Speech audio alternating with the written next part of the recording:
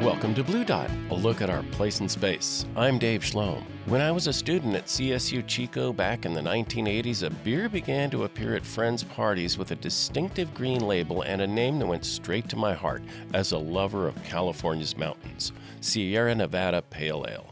I'll never forget the first time I tasted it. I really wasn't a beer lover back then, but this was something really different. Ever since then, I have watched in amazement as the tiny brewery in Chico turned into a juggernaut, helping to ignite the craft beer revolution while still, amazingly, maintaining a commitment to being a company that always tried to do the right thing when it comes to how it treats people, the natural environment, and just about anything you can think of. Before we go any further, I need to point out that Sierra Nevada Brewing Company is an underwriter not just for the station that produces this show, but also for NPR. That said, my interest in producing this program has nothing to do with that and everything to do with providing you some insight into an American company that has breweries on both coasts, here in Chico, California, and in Mills River, North Carolina. Later on in the show, we'll meet the founder of Sierra Nevada, whose life story is literally an example of the American dream come true. We'll also visit with Mandy McKay, Sierra Nevada's Director of Social Responsibility and Sustainability, to talk about that very important aspect of Sierra Nevada's ethos. But first, to give us all a bit of Beer 101, one of the world's foremost brewing educators, Charles Bamforth. Charlie, also known as the Pope of Foam, is a distinguished professor emeritus from UC Davis, where he taught the art and science of brewing for many years. He's now working for Sierra Nevada as their senior quality advisor. Okay, so we've got a spectrum of listeners, I'm sure, right now, ranging from somebody who doesn't care much about beer at all to somebody who maybe home brews and loves beer and passionately. Could you give us briefly a very simple Beer 101 about how beer is made? Okay.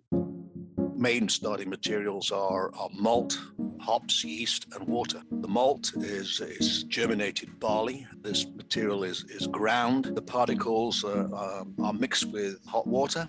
And what happens is the enzymes, the biological catalysts that break down the starch in the grain and convert it into sugars, fermentable sugars.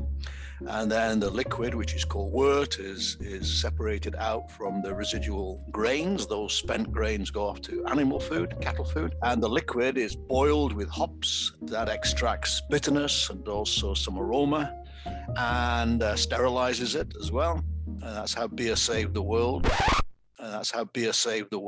Because when you brew beer, there's this boiling stage and it kills off any pathogens. And then after cooling, it's mixed with yeast, which is a microscopic fungus. It's a living organism which takes those sugars and converts them into alcohol and carbon dioxide and some more flavor, some substances. Flavor comes from the malt as well. Anybody's ever had a malted milk ball or eaten cornflakes, they know what malt tastes like. And then after fermentation, which takes several days, the beer is matured in various periods of time and then is packaged. And you mentioned something, how beer saved the world. I remember a history of science class I took many years ago at CSU Chico, and one of the most interesting things to me was the role that beer played in medieval Europe, because as you said, you couldn't drink the water back then without being subjected to pathogens. Yeah, well, there's a very famous episode that happened in London way back when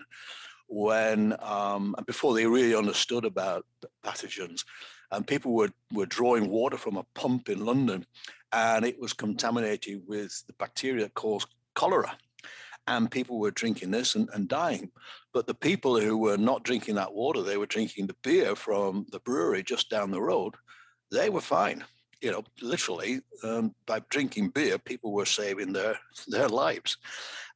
So it's a long history of being the world's favorite adult beverage. Can you go into some of the really deep science? Because I know that fascinates me, and I know it drives Ken. What is some of the really deep science that goes into assuring that a beer like, say, a Sierra Nevada Pale Ale, every time I've had one for many years, They always taste exactly, the same. I've never had one taste like, well, this is weird. How do you get that kind of quality all the way and consistency? What's some of the science behind that? Well, what you have to do is, first of all, carefully choose and measure the state of play in your raw materials. So you got to make sure the water is exactly right and tastes right and it's got the right composition. It's very complex, different waters, different mineral contents for different types of beer. You specify the malt, which malt you're going to have and how it should be produced, and make sure it analyzes correctly. The same with the hops. You look after the yeast. Yeast, as I say, it's a living organism. You've got to make sure it's healthy and you use it. Many brewers, they recover the yeast from the previous fermentation and reuse it. But because you get more yeast at the end of a fermentation than you put in. And so there's plenty to use. But you've got to make sure it's healthy, it's alive, you put the right quantity in. You have got to feed it a little bit of oxygen. You've got to feed the right amount of oxygen. And so you basically look after your raw materials, but then you have standard operating procedures. You have processes, procedures, which are the same every time. And you do things, you control the temperatures, you control the amounts of solids and liquids that you mix together.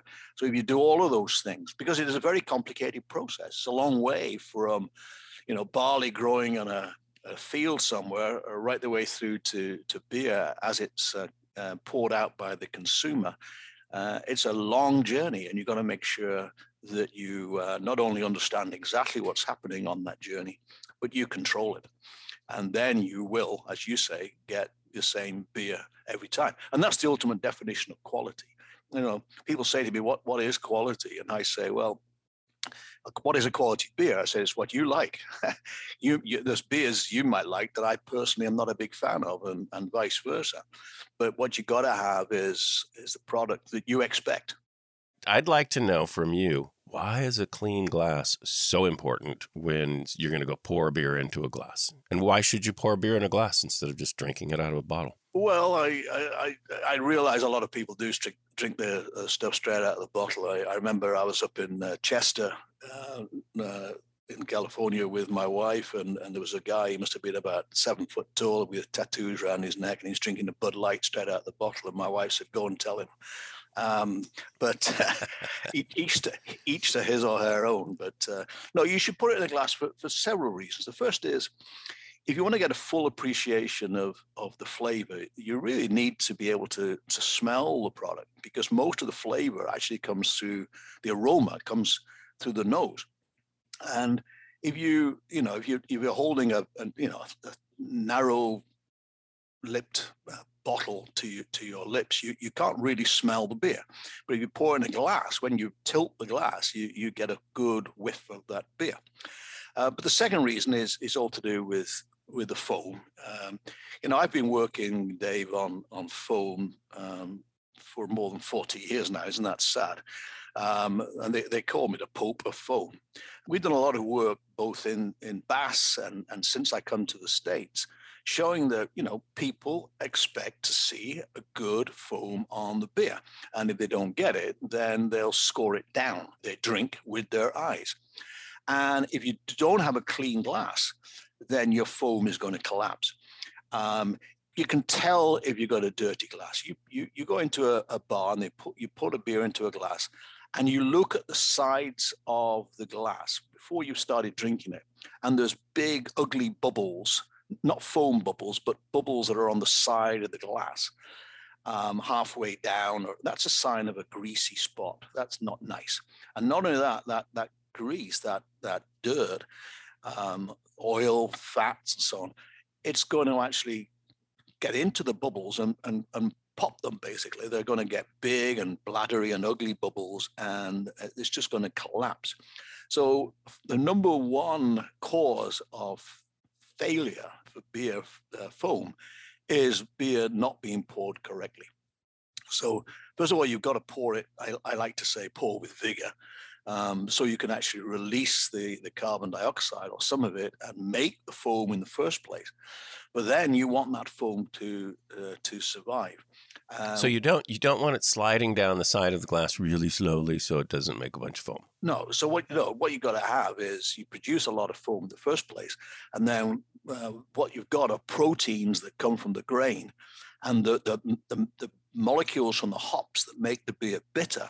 They stick together. They go into the foam and they stick together, and they solidify it. They make the foam stable. And now, when you steadily sip your beer, you'll get those beautiful rings of foam lacing the side of the beer glass. But if the glass is dirty, that's not going to happen.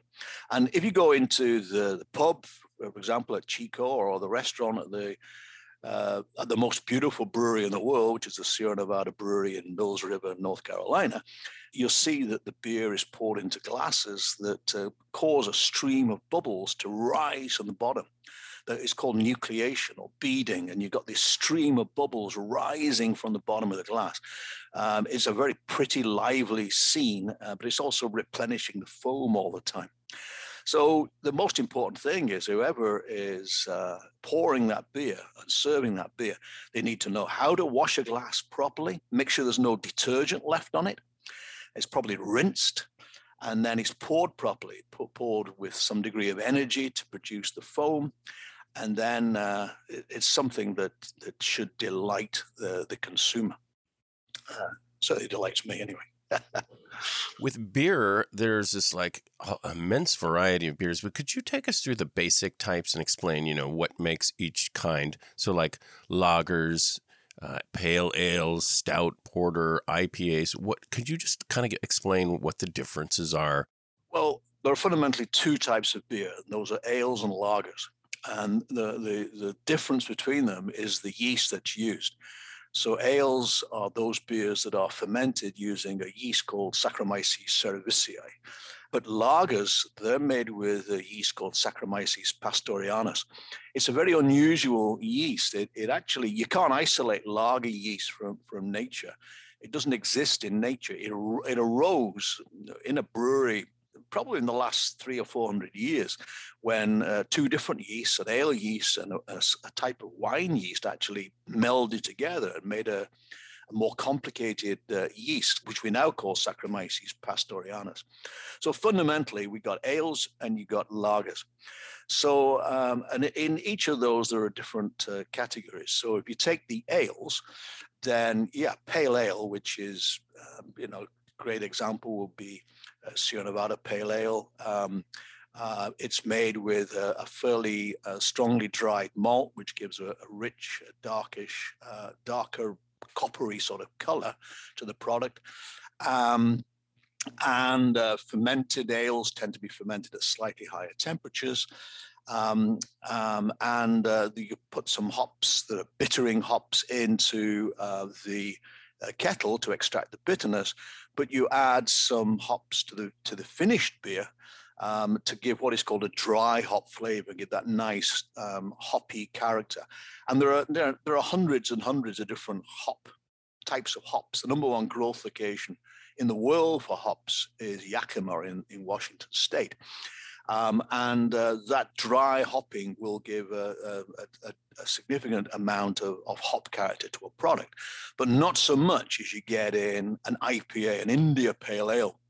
And the India Pale Ales are bigger, usually in terms of alcohol content, but also they have a lot more hop aroma as well. And we can further divide the IPAs into so-called West Coast IPAs and East Coast IPAs.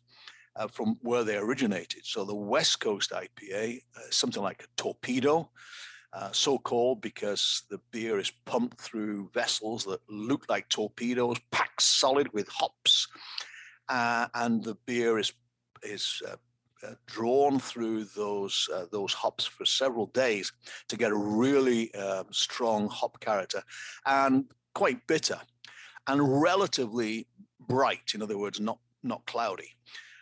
East Coast IPAs, sometimes called New England IPAs or juice bombs, or all sorts of names for them. But these are less bitter, but they're even more hop hoppy, very, very beautiful hop characters. And different hops will give you different notes like citrus or fruity or floral or piney or spruce and these sorts of flavors. And hazy. Great example, of course, would be Hazy Little Thing. And so less bitter than a product like Torpedo, but even more fascinating dry hop character. Now, stouts, they're made with more intensely roasted grain. A famous stout, of course, would be something like Guinness, where they actually include some roasted barley in the recipe to get, the strong coffee, mocha, very harsh characters in there. Most stouts are not especially hoppy. Porters are a step down from that in respect of intensity of roast character, but still pretty roast as well. But there's any number of ales. There's an ale which looks like a lager from Cologne. It's called Kirsch. It's an ale because it's fermented with an ale yeast, but the processing is very cold, just like it would if you were making a lager. In terms of lagers, then people get very confused about that. People think, well, lager, that's like all lagers look like Bud or Miller or Coors. It's not so. You can have pilsners, which are very light in color, very lightly, gently dried malt, and there you get a subtle hop character called late hopping, where some of the hops are added late in the kettle boil to allow more of the aromas to survive and not be boiled away, and fermented cold and then aged for quite a period. That's the lagering is aging and storing of beer. But you can have black lagers, which are called Schwarzbiers, and they are made with a proportion of very strongly dried malt. You can have Rauchbiers, which are made with smoked malts. They come from Bamberg in Germany, and they to me, they taste like, smoky bacon chips or something like that. But some people love them. You can get Bocks, which are fairly strong products with quite a high alcohol content, invented by the monks. I could go on and on and on, but... that was going to be what I was just going to say. It's like the variety of different kinds of beer is almost like infinite. That's why they have like beer camp, where people come up with, their own concoctions and things. And home brewers, it's just amazing how many different kinds of beers you could possibly make. Yeah, I teasingly say, what you got with wine, red, white, and pink, but with beer you've got, and of course I don't really mean that, but I do remember being in a cafe in Belgium one time, and there was an 8-page drinks list, and 7.5 pages were beer, and right at the end it said wine, red, white, rosé, which appealed to my sense of humor and so on. But there is an immense diversity of beers, and not everybody likes every beer. I mentioned Rauch beer. I'm the smoky beer. I'm not a fan of that. I'm not a huge fan of sour beers, but many people are, and long may that be the case. But when people say to me, I don't like beer, I usually reply, yes, you do. You just haven't found the one that you want yet, and it's out there somewhere. And it may be a beer that's got a lot of fruity character, literally because of putting fruit in there. There's no end to the range that's out there. It's like love. You've got to go find your soulmate somewhere out there. Absolutely right. Luckily, I found mine at university, so... that's good. But she's not a great beer drinker, actually. But that's okay too.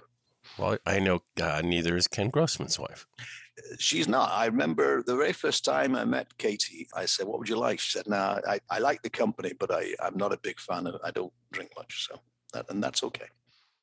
Thanks to Senior Quality Advisor Charlie Bamforth. We're going to take a short break, but stay with us. When we come back, we'll find out about one of the most important aspects of the character of Sierra Nevada Brewing Company, sustainability. Stay with us.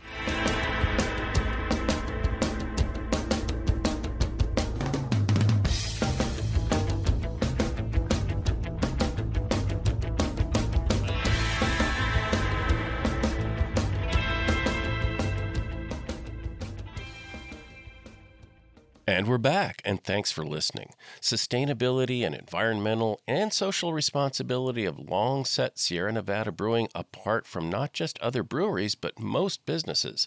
They literally walk the walk and have done so for decades. Joining us to talk about that is their Director of Social Responsibility and Sustainability, Mandy McKay. Mandy, welcome to Blue Dot. Hey, thank you so much for having me. I'd like to start out with that word, sustainability, because you hear it a lot. And I'd like to know, what's your definition of sustainability? Well, I actually want to just take a second to say thanks for asking the question that way. You can imagine I get that question a lot, and we get that question a lot at the brewery, but it's usually framed as, how sustainable is Sierra Nevada? And that's an impossible question to answer because that kind of implies that there's like a number or a letter grade or a percentage that says, this is how sustainable we are as a company. So, and that's really not how sustainability works. So thanks for asking the question. And so to answer it, it's really an operating philosophy and a mindset that really touches every facet of how we work and all of our operations here at the brewery. And it's really about balancing the environmental, the social, and the economic needs of our company in this case. But you can really use that definition in that way of thinking about sustainability for any kind of system, a household, your neighborhood, your company, a country, whatever it is. It's kind of a universal definition. And then we kind of think about it in a secondary way that goes a little bit above and beyond and outside of our four walls. And when we think about corporate responsibility more generally, I like to think about it as operating in a way that meets the needs of the present without jeopardizing the ability of future generations to meet their own. And that actually goes back to a UN report from the late 80s, when this idea of sustainable development first kind of made its entrance onto the global conversation. And it's kind of this, it feels really like heady and really big. But if you think about, we as a company and our leadership and our board has always really kind of understood that broad connection, that we're part of a local, regional, national, global system that all overlaps. And our actions as individuals, as consumers, business owners, or just companies at large, our actions have real impact and implications now and in the future. So that's kind of, in a nutshell, how I think about sustainability and how the brewery thinks about it as well. Let's talk about some of the innovative things that are done there, because a brewery, by definition, it's pretty intensive. You're using water and you're using energy. You're producing carbon dioxide, pretty much whatever you do, but in the brewing process that happens too. Let's talk about some of the big ones. Let's talk about energy, because Sierra Nevada has always been an innovator when it comes to things like fuel cells, capturing heat during the brewing process to repurpose it. Talk about the energy usage at Sierra Nevada. Yeah, and so brewing does, because it is pretty resource intensive. Yeah, there's a lot of opportunities and ways we can make that better and reduce that footprint. And that is something we're known for, is kind of our long-term investment in on-site energy generation. So you mentioned the hydrogen fuel cells. We had those for many years, and we're recovering heat off of those to then make steam and hot water. And we're doing similar thing now, although with a different technology.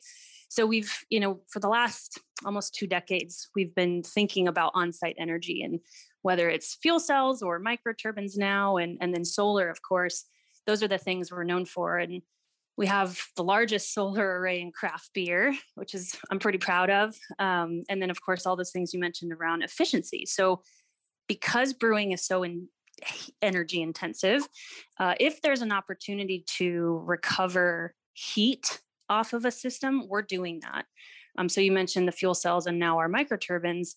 Those things, while they're generating electricity, they're also generating a lot of waste heat. And for a brewery, heat is a resource. So we're not just going to let that vent off and let it escape. We're going to capture that heat. We're going to use it to make hot water or steam that go back into the brewing process. So any kind of opportunity we have to be efficient or close a loop, we're doing that. And that's something we're known for and we've been known for, especially within the industry for a long time.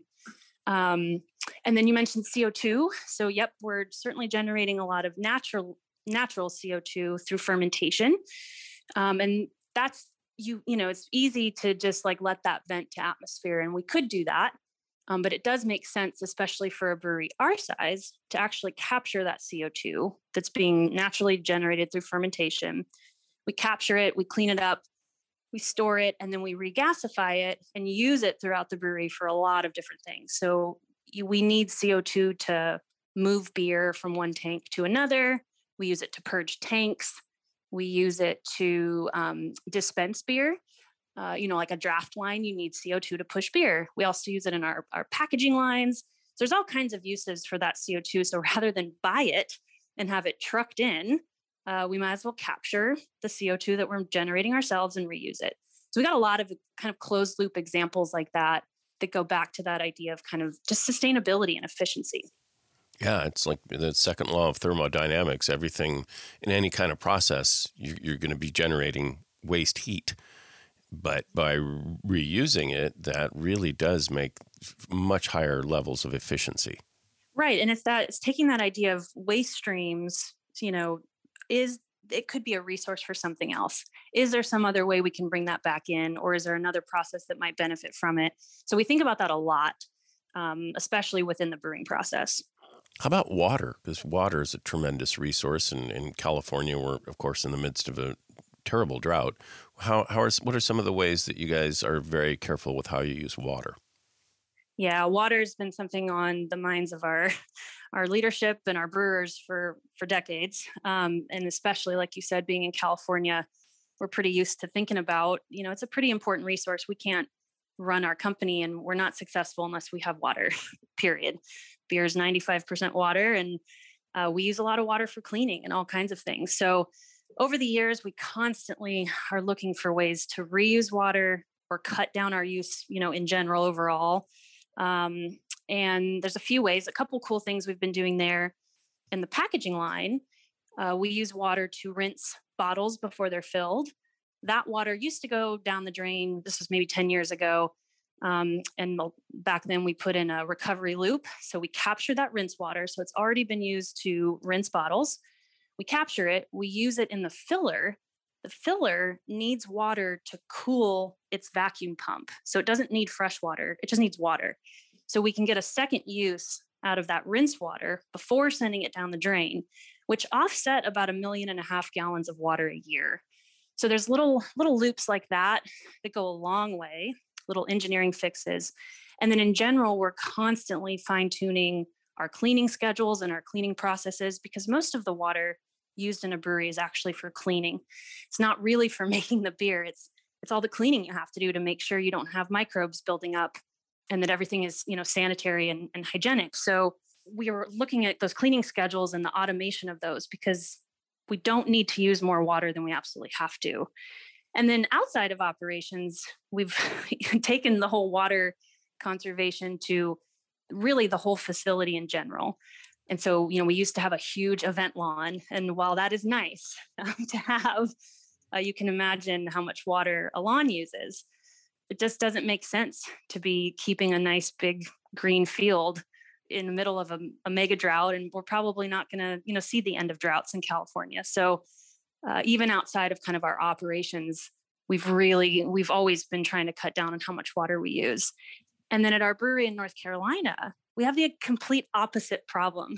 So it's been interesting thinking about water two different ways, because in North Carolina, they got more water than they know what to do with, which is something that's very weird for me as a native Californian who's used to, only rain in the winter, and hopefully we get some rain in the winter.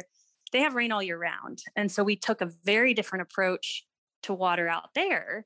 We've got rainwater cisterns, these big, beautiful cisterns that line the front of the brewery. We're capturing large amounts of rainwater.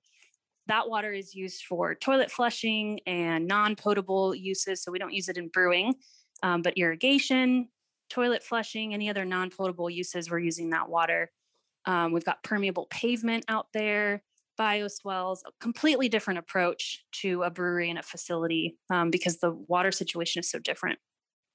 How do you go about keeping track of all of this? Because one of the things that I've noticed at the brewery is you've got all these marvelous touch screens and touchscreen technology where you can tap on it and see how much energy, you're producing there at the brewery. How do you go about keeping track of all this? Yeah, love that question because it kind of goes back to that old adage, if you can't conserve something or be more efficient unless you're measuring it, right? And so we spend a lot of time tracking and measuring and monitoring what we call KPIs, so key performance indicators. And there's a whole suite of sustainability related KPIs that we look at on a regular basis. So energy, water, waste, CO2, and emissions. Those are things that we look at regularly, and we're tracking those, and we can see month to month how we're doing. We set targets. But the measuring and the tracking is really important because you don't know if you're making progress. You don't know if the things that you're putting into place are actually working. So we do spend a lot of time with meters and spreadsheets and tracking all of that to know that we're, actually doing what we think we're doing. You also deal a lot with social responsibility. Can you maybe briefly tell us about some of the things that the brewery does to be socially responsible, there with your employees and the community? Yeah, so I think taking that kind of view of sustainability as being environmental, social, and economic. We've always approached our employees as probably our most important resource. So we think a lot about making sure employees have what they need to do their job. Are they learning? Are they getting paid well? Do they have access to good healthcare and benefits? So that's something we've always been dedicated to. And then even on the environmental programs that we have, there's usually a social lens that we're looking at that through. So if we have a, award-winning zero waste program, which we do, that is positively impacting the community in which we work, which is then building a better community for our employees and our suppliers up and down our supply chain. So there's kind of those like double and triple benefits to the things that we're doing that come through in the social piece as well. But then kind of outside of operations, we also do a lot of advocacy. So I spend a lot of time thinking about the policies that need to be in place at the state and federal level to support the long-term sustainability initiatives and goals that we have. So it's less about maybe our operations, but it might be about, greening California's electricity grid so that any electricity we still have to purchase is coming from a cleaner grid. So again, that's part of that social responsibility side of going a little bit above and beyond just our four walls and thinking about that social piece as well. Okay, and finally, tough question, but what's your favorite aspect of working on this kind of thing there at the brewery? Wow. I mean, I feel pretty lucky to work just one at a brewery because I think most people think it's really fun, and it is. So I'd have to agree there. And the fact that I get to, make beer a more sustainable industry and certainly a more sustainable company. I mean, it's really combining the best of both worlds, in my opinion. Well, Mandy, thanks so much for spending the time with us to talk about the work on sustainability that's been going on since the inception, really, of the brewery there. Yes, and I will just add that one, thanks for having me. I love the show. I'm a huge fan. I have my solar system earrings on today, just so you know. Oh, thanks. That's nice. And there is a really great interactive map on our website that you can actually kind of click through all the fun sustainability things that we've been doing and we've implemented over the years. And you can click through and see more information on all of those. Oh, cool. Thanks to Mandy McKay, Sierra Nevada's Director of Social Responsibility and Sustainability. We're going to take a short break, but stay with us. When we come back, we'll talk to the man who helped spark and sustain the craft beer revolution in the United States, Ken Grossman.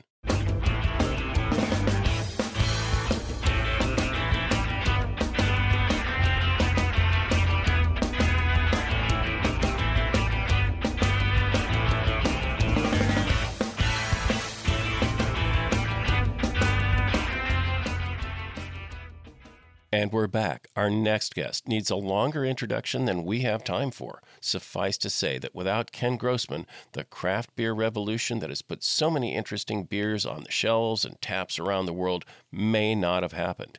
He's the founder of Sierra Nevada Brewing Company in Chico, California, and he also happened to grow up just a few blocks from me in the San Fernando Valley, so he's got that going for him too. Ken Grossman, welcome to Blue Dot. Well, thank you very much, Dave. I'm glad to be here. I'm a big fan of your show. Oh, thank you so much. Well, I'm a big fan of everything that you guys do at Sierra Nevada. Just love it. Can you tell us about your very first experiment brewing beer?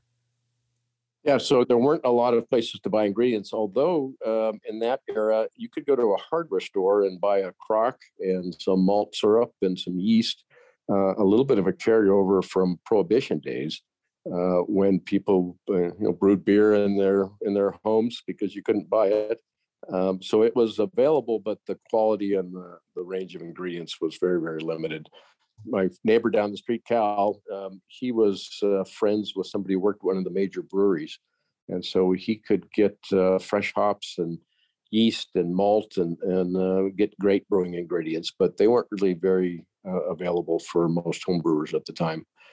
I moved to Chico in 1972 after I got out of high school and continued my home brewing hobby. And I would make treks down to the Bay Area where there were a couple of established home wine shops and home beer shops. And so I'd buy my supplies down there. And then around 1976, I decided I wanted to open a little shop in Chico to sell home brewing ingredients. So opened the homebrew shop and sold grapes that were sourced up in the foothills of our area, actually up by Manton and a few other places. They had vineyards and sold grapes, and then started selling malt and hops and teaching people how to homebrew. And then within a couple of years, I decided I wanted to be a professional brewer. So I put my homebrew shop up for sale and wrote a business plan in 1978 and started to fabricate equipment out at Butte College to brew beer. I had enrolled in the chemistry department when Butte College was still in Durham at the old campus and studied chemistry there, and then later on at Chico State, but went back to Butte to learn those practical skills of refrigeration and welding and everything I thought I needed to learn to build a brewery. Your interest in chemistry and your interest in science and nature is what really I find compelling, because you take that curiosity about the natural world and then you're applying it, and your skill with being able to just cobble things together. You literally like traveled up and down the state, raiding like dairy farms to get equipment. Tell us a bit about those early days and having to kind of learn as you go and get scrap materials.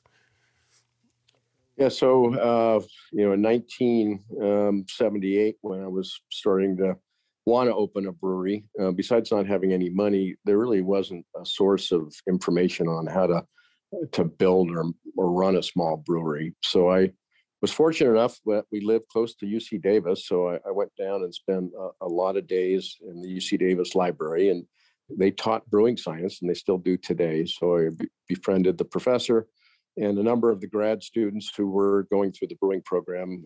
And at that point in time, if you were a graduate brewer from UC Davis, you got a job at a major brewery. But the people who were in the program, knew brewing science, and so they were a bit of our mentors. And then I studied and read and photocopied journals from the 50s and 60s. And so our level of technology was really a little more primitive than a modern brewery of that era would be. It was more like a brewery of the 50s and 60s. So a lot of manual equipment and hand valves and not a lot of automation. And just in reading and looking, I figured out that, this is basically just a glorified version of my home brewing setup. So I just had to make bigger tanks and bigger pumps and pipes and things like that. And the dairy industry was really a pretty ideal industry to learn and to adapt their equipment. They had a very high hygiene standard. So dairies are 3A approved and use a lot of stainless steel and polished pipe and things that are ideal to keep the sanitation level up in a brewery. And so I just adapted dairy tanks and dairy pumps and a lot of their equipment to build my brewery out of. And what had happened in our industry, in the U.S. brewing industry, is after Prohibition had ended, almost 1,000 breweries sort of reopened. Pre-Prohibition, there was thousands of breweries, but after Prohibition, these small breweries opened up, and they were struggling to compete against the major U.S. breweries, and so they went out of business at a pretty rapid rate. And the year I wanted to open up, around 1980, that was about the low point. There was only about 40 breweries left in existence, and that included all the biggest as well as the smallest breweries in this country.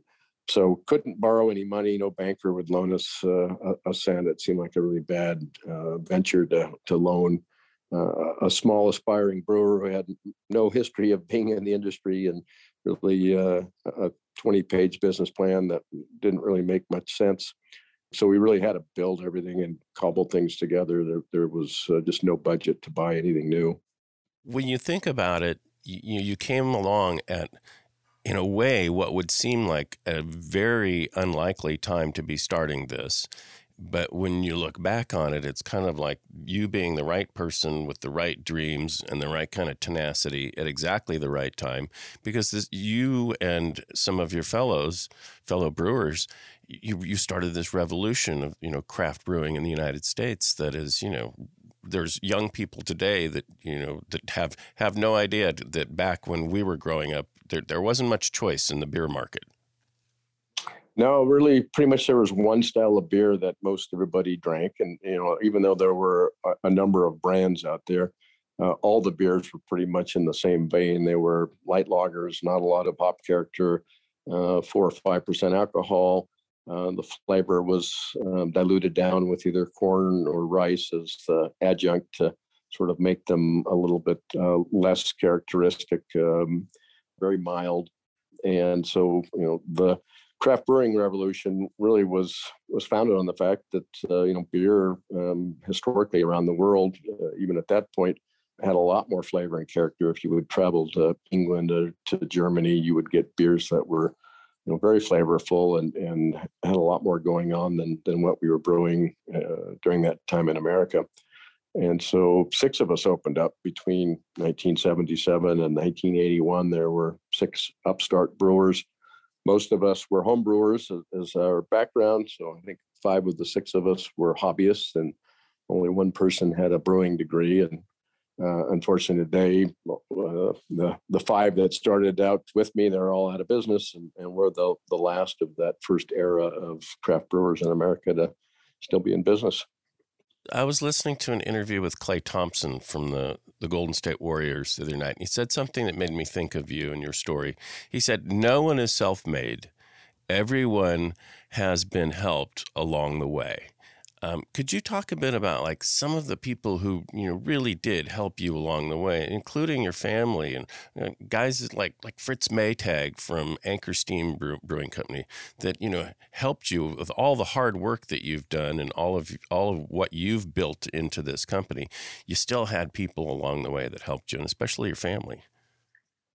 Yeah, most definitely. I mean, there were lots of sacrifices and lots of long hours. And, I credit my education at both Chico State and certainly Butte College as being really instrumental in me learning basic skills. And I took chemistry from George Boggs, who later went on to I think represent all the community colleges pretty much in the United States. So he was really a great teacher and mentor and great person.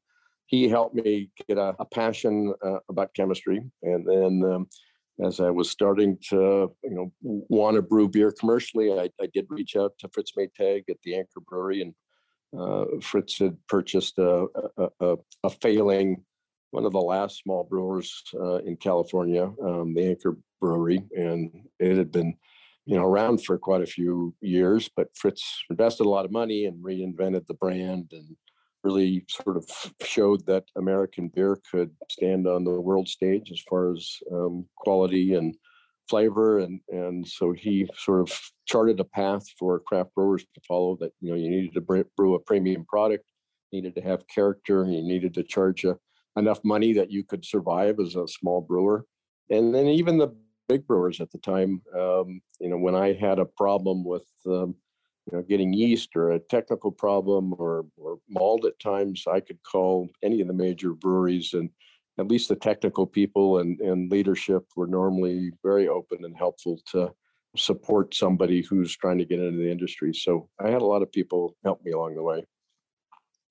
When you look at where Sierra Nevada is now and these incredibly state-of-the-art, world-class facilities that you've built, what are some of the things that you are most proud of as far as Sierra Nevada Brewing Company in Chico and North Carolina? Well, we've come a long way from our early years, that's for sure. So we continue to invest in our people. We have spent a lot of energy and resources and continue to in science and technology. I know that's something you're very interested in, but we continue to always try to raise the bar for ourselves. I've said to my folks for years that good is not good enough, that there's always places we can improve as an organization and as brewers. And so I think just continuing to strive to get better and to learn and to improve what we do. Certainly on the environmental front, we work hard at that. We've got a lot of focus on investment in energy conservation and energy production. Our Chico brewery has over 10,000 solar panels, and we've got Tesla storage batteries and cogen gas turbines, and we're always looking at ways to improve and lessen our footprint. So that's also quite important to us. Could you just briefly tell us about how much science and your involvement with using technology has evolved the craft of brewing beer there? Boy, there's been huge strides in brewing science.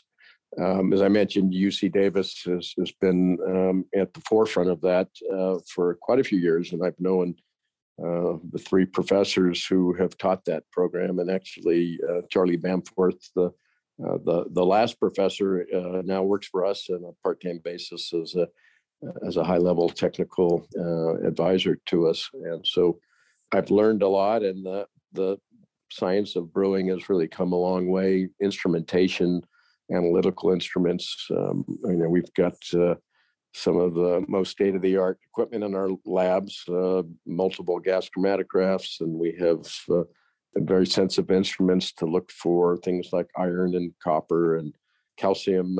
We have ICP, which allows us to look at really parts per billion of some of those metals. And some of those actually play an important role in beer flavor stability and in fermentation and things like that we really didn't understand their roles probably 10, 20 years ago. The science was just starting to emerge that things like iron are really quite important in the flavor stability of beer.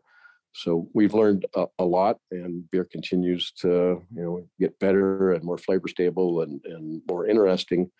And then on things like hops, the amount of flavor research that's been done on the aromatics of hops has been just an amazing field of science.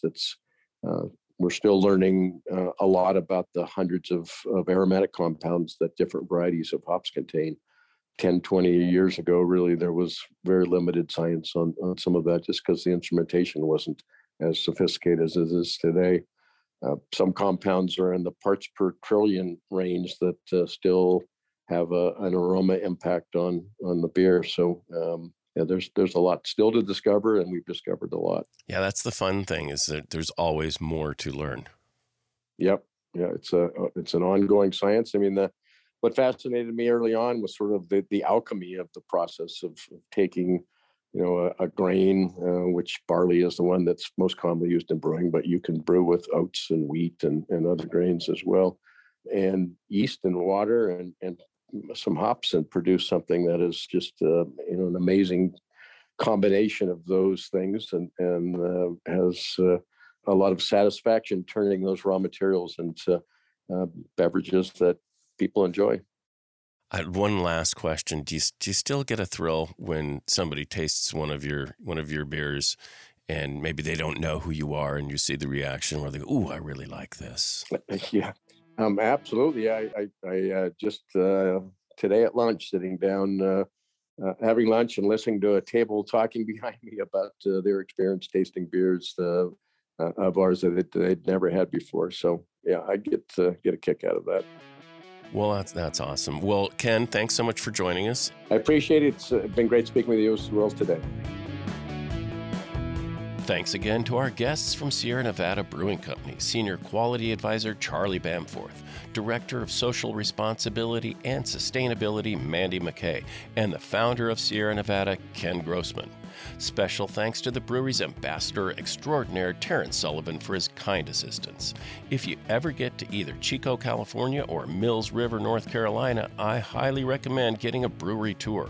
The art and science of brewing beer is fascinating, and if you don't like beer, as Charlie Bamforth put it, you just haven't found the right one yet.